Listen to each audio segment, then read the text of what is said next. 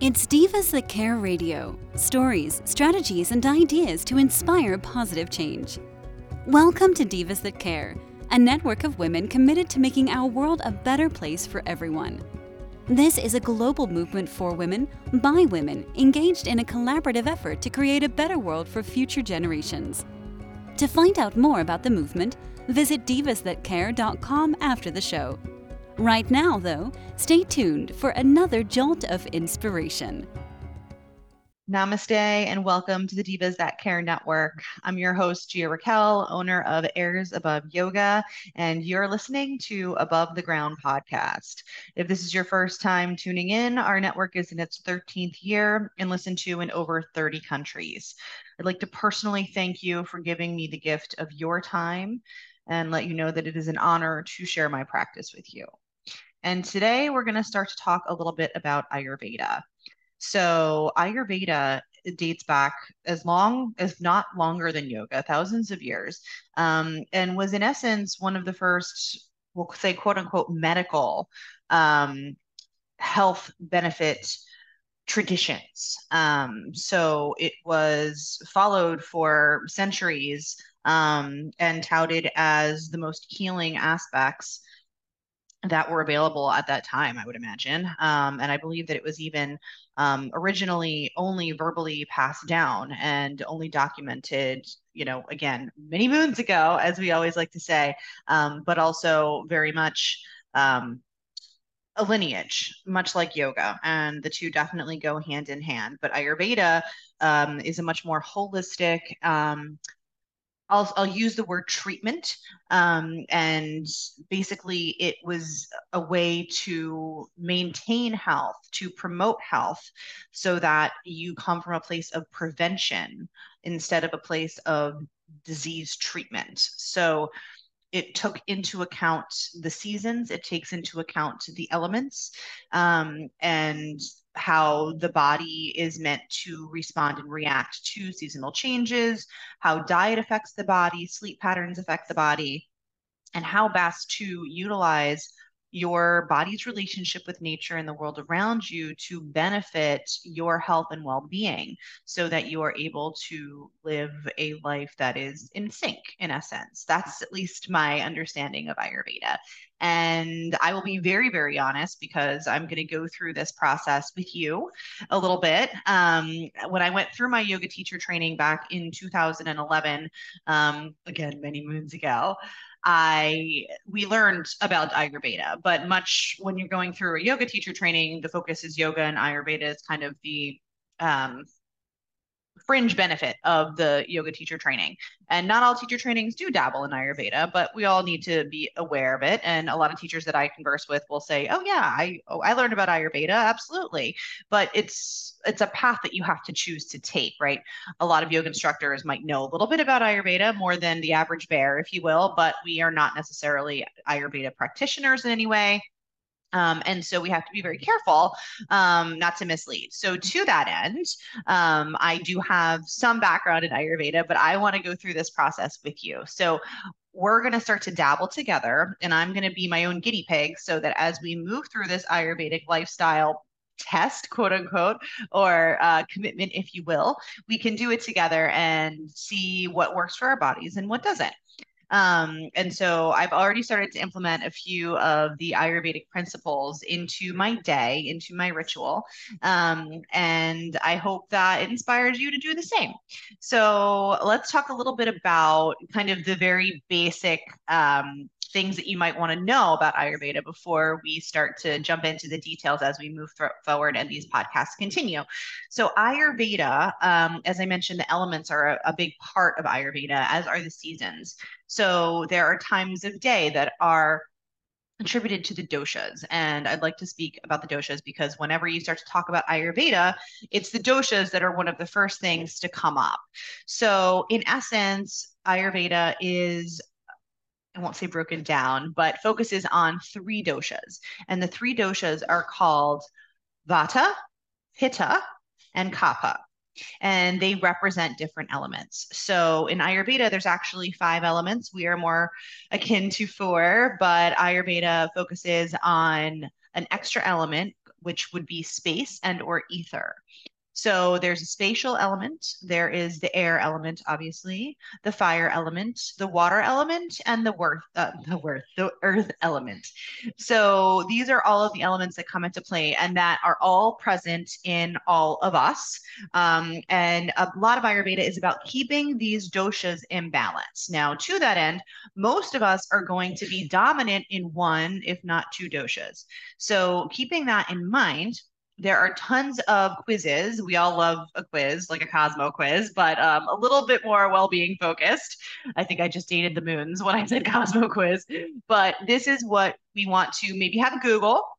There are tons of really beneficial quizzes out there, and they basically will give you an insight based on your body composition, your preferences, your skin type, your hair type, your feature type, the how tall you are, how short you are, how small framed you are, or like some of us, a little more robustly framed. And so think about, I encourage you, if you have any interest, to pop online and give a quick Google and find whichever quiz kind of calls to you and sparks your fancy, and just play around with it and see which doshas might be the most dominant in your person. So for me, the doshas that I am basically, I think I'm like right on an even keel with both of them, are Kapha and Pitta. So they have a lot of different characteristics. And like I said, we will start to get into the doshas specifically and what all the characteristics are, but I just want to give a brief overview and an introduction. So Pitta is the fire element, but it's also combined with the water element.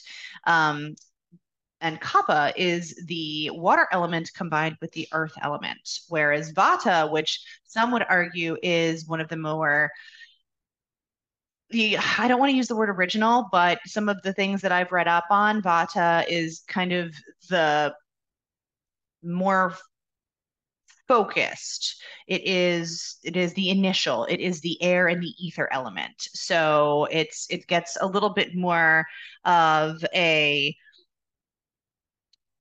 I'll just say a little bit more all encompassing.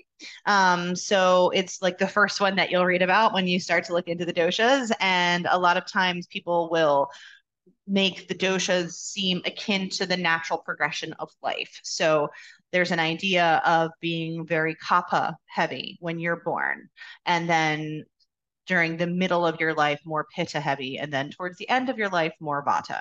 And that's not by any means a blanket statement. It's just that traditionally some people have viewed the doshas in this way. So I didn't, again, encourage you to look up yours and to see what you come up with and what you find. And then there are so many ways to start to balance your doshas. And those are where kind of the lifestyle of Ayurveda comes into play. So, keeping all this in mind, diet is a huge part of Ayurveda. Obviously, asana, yoga is a big part of Ayurveda, and there are actually specific postures that can help to balance out your dosha. So, let's say you're very, like, for me, if you're pitta heavy, if you are a fiery person, and let's say like some of the characteristics of pitta are freckly skin, medium build, and a predisposition towards outgoing, energized, and passionate, that type of thing. So, just to give you an idea, there are certain postures that are going to be helpful for that. And those postures will tend towards more cooling, relaxing, like the opposite of sun salutes, if you will. So, if you're potentially a kapha, which I do have that balance in me to a certain extent from my own self diagnosis, not an Ayurveda practitioner, I will reiterate, but from my own quizzes and my own research, I think that I'm a little bit of a balance between the two. And again, we all have all three in us at some point, and your doshas can change over time. So it's a very fluid kind of system. And that's why Ayurveda is so great, is that it really accounts for the individual, and it accounts for where that individual is in their existence, because it can change over time. And you may not always be dominant in the dosha that you find out of the gate. So keeping that in mind, when you're a kapha dosha and you are potentially a little more subdued, and again, it's that water element and that earth element. So think of stability, groundedness. Those are just some of the components that they kind of determine as a kapha dosha. And with that in mind, you might want to practice those sun salutes. You might want to bring that energy up into the body and start to move and start to break through routines and things that are static or stagnant. So you can go very far into the weeds with Ayurveda, and I would love to delve into that with you. So I'm going to talk about just a couple of things that I have implemented in my day as part of my Ayurvedic experiment with you guys as we move through this, because I do want this podcast to be an Ayurvedic focus and a yoga focus. And we will go into nutrition and we will go into diet and we will talk about how you can kind of implement Ayurveda with other diets that you might choose to do, because it's a preventative and literally ancient form of wellness that will hopefully come from a place of stopping a quote unquote disease in its track before it has the chance to take hold and manifest. So do kind of come at it with a bit of a grain of salt. Know that it is an ancient tradition and that it was actually originally a vegetarian tradition. So, the whole ahimsa, if you're not familiar with that word, it means non-harming. That's a big tenet and one of many. There are more, but that's a big one. So as Ayurveda has evolved, as we have evolved, obviously, meat will come into play, and there is a zone of no judgment here, whether you're vegan, vegetarian, or paleo. It's just about trying to nourish your body and what it needs, and being mindful and considerate of others, including the animals that we share our existence with. So to that end, the lifestyle of Ayurveda has, to me, spoken a lot to self-care and your self-care routine, which sometimes, I'm sure if everyone is as busy as I am, you run around and oftentimes you do not take care of yourself. You maybe put everybody else first, especially females have a tendency to do that. So I encourage you to do these little small things. And I'm just going to start with what I've implemented to my morning routine. So there are different oils that will support different doshas. And like I said, I encourage you to do a dosha quiz to find out which are a little more dominant for you. But for example, coconut oil is a very cooling oil. So that's one that is beneficial for pitta doshas. The opposite of very warming oil in Ayurveda is sesame oil, which is very beneficial for kapha doshas. So as these are two oils that are on the spectrum of both cooling and heating, I have decided to go a little bit into how this morning routine is going. So please try it if you'd like. And obviously there is no pressure at all. But one of the cool things of Ayurveda and the lifestyle of practicing Ayurveda is the morning routine, is that self-care routine. They also suggest getting up before the sun. So if for any of you who like to sleep in late and hit that snooze button, I'm definitely guilty. Waking up with the sun is a time frame which regards one of the doshas, and the clock is literally broken up into 3 sections for each dosha. And I will again get into that a little bit more, but I just want to focus right now on the morning routine. So when you rise out of bed, one of the first things that Ayurveda suggests that you do is to scrape your tongue. Now, if this sounds strange to you, I would encourage you to consider, whether or not you have brushed your tongue in the morning and how you feel when you wake up, and it might feel a little funky. So they encourage using a copper scraper. And the first thing you do when you roll out of bed is go to your sink and scrape your tongue. Following that, the next thing you would do is something called oil pulling. And so if you have not had any experience with oil pulling, you literally take a teaspoon or tablespoon, whatever's comfortable for you, and you swish it around your mouth for up to 20 minutes. 20 minutes is the goal. Understandably, that can take a long time. So if it's new for you, then you may want to start out slow. Now, all of this being said, you can use different, obviously, edible oils. Let's not go crazy into an essential oil pulling. No, we only want food grade edible oils. And the reason I brought up sesame and coconut are these are 2 of the main oils that you can use for oil pulling. And it is said that coconut oil has some teeth whitening benefits and is also antibacterial. But sesame oil also has some benefits to that end as well. So depending on if you are game to try this, which I have started to do it, I'm waiting for the teeth whitening to happen for me, but I am starting to do it. So each morning I have scraped my tongue and then I have immediately put oil in my mouth and swished around for, I'm about at like just over 10 minutes at this point. And I do notice that I like the routine and there's a lovely flavor to coconut oil. And it doesn't really seem to bother me. So I can do it, as I move around, do my routine in the morning. The next thing that they implement, and this is a big one for me, and I think for a lot of people, especially if you are on that kapha side, dry brushing. So if you're not familiar with dry brushing, I again encourage you to give it a Google to get the specifics. But in essence, you're taking a dry brush. Shocking, I know. And you're starting from the feet and ankles and you're brushing up to stimulate the lymphatic system. And so as you come up through the legs, up through the backside, up the back, all the way up towards the neck. And this dry brushing really starts to invigorate you for your morning. Right after dry brushing, you are then to take your oil of choice, sesame, coconut, again, food grade edible. We're not going to go crazy and rub, caustic oils on ourselves. But I encourage maybe using the same oil that you have in your bathroom for your oil pulling to massage, self-massage oil. Now, this is all done right before you shower. So you go from your tongue scraping to your oil pulling to your dry brushing and then your self massage. And again, I know this sounds like, well, I'm not going to have time to do that. Like that's insane. That's going to take me a half an hour. I find that it might add maybe 10 minutes, but you are moisturizing, you are stimulating your lymphatic system, and you're giving yourself that self-care that I think all of us in this day and age lack very, very much. So again, these are just options and suggestions. These are things that I've started to implement because I'm going to be the Ayurveda guinea pig and go through this with you. Because I will tell you right now, yoga teacher or not, I am definitely guilty of being a normal human being with flaws and who makes poor choices. And these are the things that we need to do to take care of ourselves. We need to make good choices and make better choices each day and just choose to be a little bit more mindful and a little bit more considerate of ourselves. So as I am someone who always seems to put other things before myself, I am using this opportunity to be very raw and real with you and tell you that these are things that I'm going to do to inspire you to do the same for yourself and to take care of yourself in a way that might be a little bit different, maybe not something that you thought about doing, rubbing, sesame oil all over yourself. But think about coconut oil might be a good place to start. Think about starting to just try it and I don't know, give it a couple weeks, see how you feel. Maybe you don't do it every day. Don't get mad at yourself for that. Forgive yourself and do it when you can. But see if you like it. See if it does something for you.